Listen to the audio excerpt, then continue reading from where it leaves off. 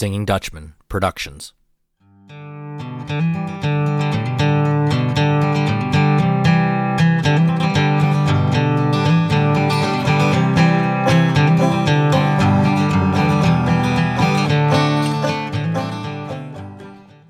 Hi everyone, and welcome back to Doug's Front Porch. Today it's just me in the studio here with a bonus episode for all of you. Of course, this is in November, and that means Thanksgiving is right around the corner. And I'm going to be perfectly honest that of all of the holidays that we celebrate here in the United States, as much as I love Christmas and I really enjoy Easter, Thanksgiving is the one that probably has the softest spot in my heart. And I thought I would take this opportunity, since it's my show and I can talk about anything I want to let all of you know what a typical Maidenford Thanksgiving is like. It's a very traditional observance, and it's also full of those traditions and practices passed down from my Pennsylvania Dutch forefathers and foremothers.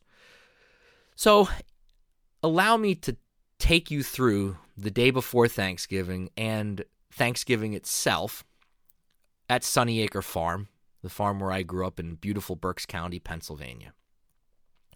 Everything really used to start as I was a kid on the day before Thanksgiving. If we had school that day, I did not go. We were allowed to stay home because the day before Thanksgiving was butchering day.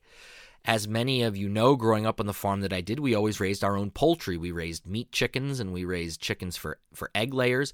And we also always raised a handful of turkeys, one for Thanksgiving, one for Christmas, and possibly one or two for friends of the family or neighbors. So that day, Wednesday, would start very early in the morning. Before the sun rose, the iron kettle was full of water on a fire, starting to come to a boil, and multiple pots of coffee had been brought out and down to the barn. The unlucky toms and hens would leave out their last few clucks, and in all honesty, our turkeys really only ever had one bad day in their life, but sadly, today, the day before Thanksgiving, was that day. The process of butchering is something that I wish every American had the opportunity to watch just to truly understand where your food comes from.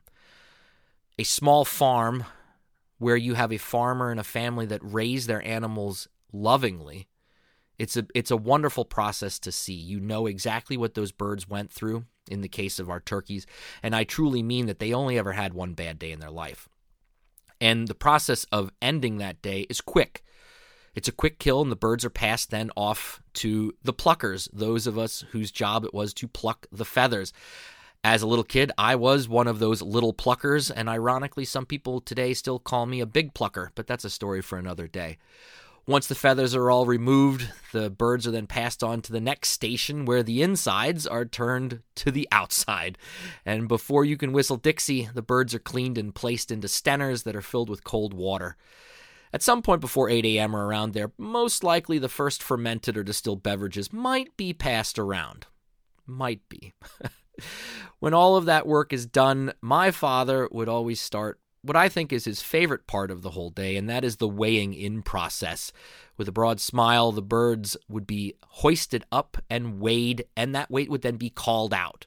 32 pounds, 14 and a half pounds, etc. And all of us were always amazed at just how much these birds would grow in such a short time, getting them as little poults in the spring, and by November, heck, some years we had birds that dressed at, and I'm not lying, almost 40 pounds. Those were big turkeys.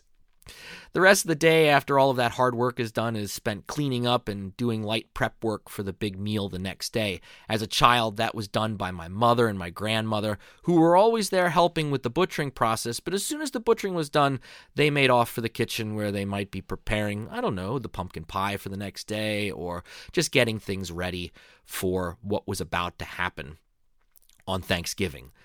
Thanksgiving morning, 5 a.m., out of bed, one of us were, whether it was my dad or my mom, and nowadays it's me, placing the bird into the oven. We Pennsylvania Dutch, at least my family, like to eat our Thanksgiving meal at noon, so the bird has to get cooking. And the morning then is spent drinking multiple cups of coffee and preparing all of the side dishes that would be enjoyed that day. As you all probably know, because your kitchen is the same as ours, as the hours tick by that morning, the smell of that roasting turkey fills the kitchen. And what a smell. It's one of my favorite smells in the world. And it's one that, if I think about it, I can smell it. Even today, as I'm recording this, I can smell that kitchen full of roasting turkey. So we in the Pennsylvania Dutch, and my family in particular, some of our side dishes, of course, we would be preparing Pennsylvania Dutch potato filling, which for those of you that are not familiar with this dish is a mashed potato dish that has sautéed celery and onions that go into the potatoes when they're mashed, bread cubes, milk, and enough butter to fill a churn. It's all mixed together and then flash baked to produce a nice brown crust.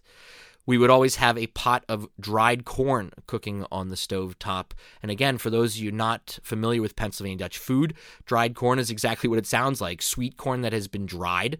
And then you reconstitute it, cooking it in water.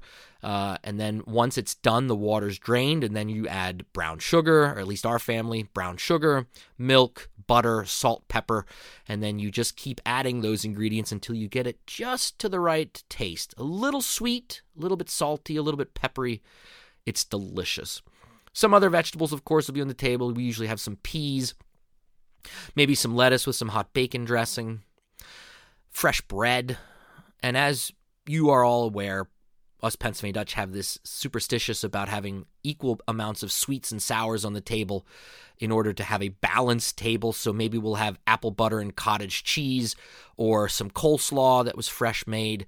But the table sits full. And at some point, when everything's ready to go, someone will call out, "Zeit zu essen, kom mal boven," which is Pennsylvania Dutch for time to eat, let's go, boys.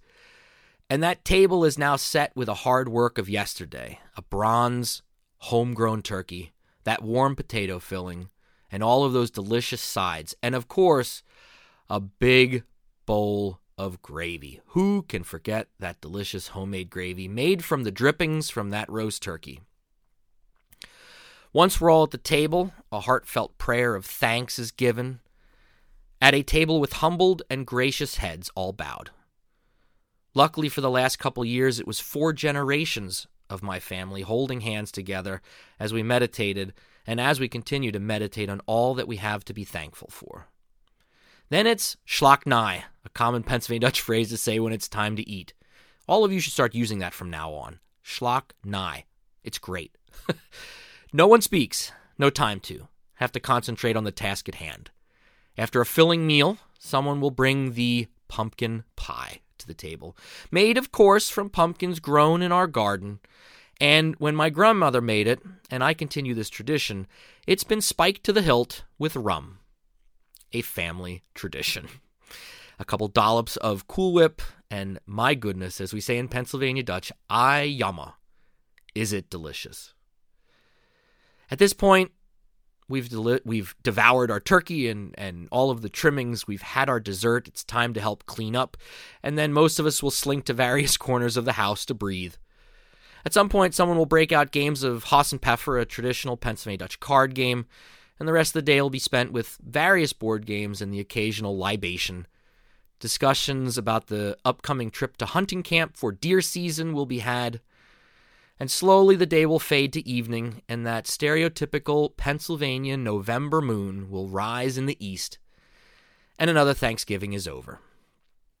Another time to be with family is over. Another opportunity to make memories for years to come has come and gone. Another opportunity to carry on traditions that span centuries has come and gone. This Thanksgiving will be the first Thanksgiving since the passing of my paternal grandmother back in April. She was always a staple and a very important part of our Thanksgiving feast. She always made the pumpkin pie. She usually brought the coleslaw. And of course, her hands were in every aspect of the kitchen that morning, moving things, asking if I was doing things the way that they were supposed to be done, taste testing everything, adding salt, adding pepper, making sure to tell me that it wasn't quite right yet, but also all with a huge amount of love.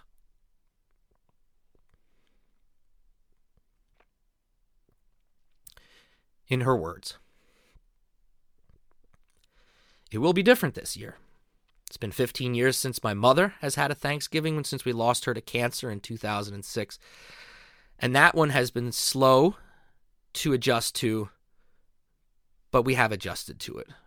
But without Grandmom there, this will be a tough Thanksgiving. Maybe some of you are going to be sitting at a table this Thanksgiving with empty chairs as well. Part of life. We move on.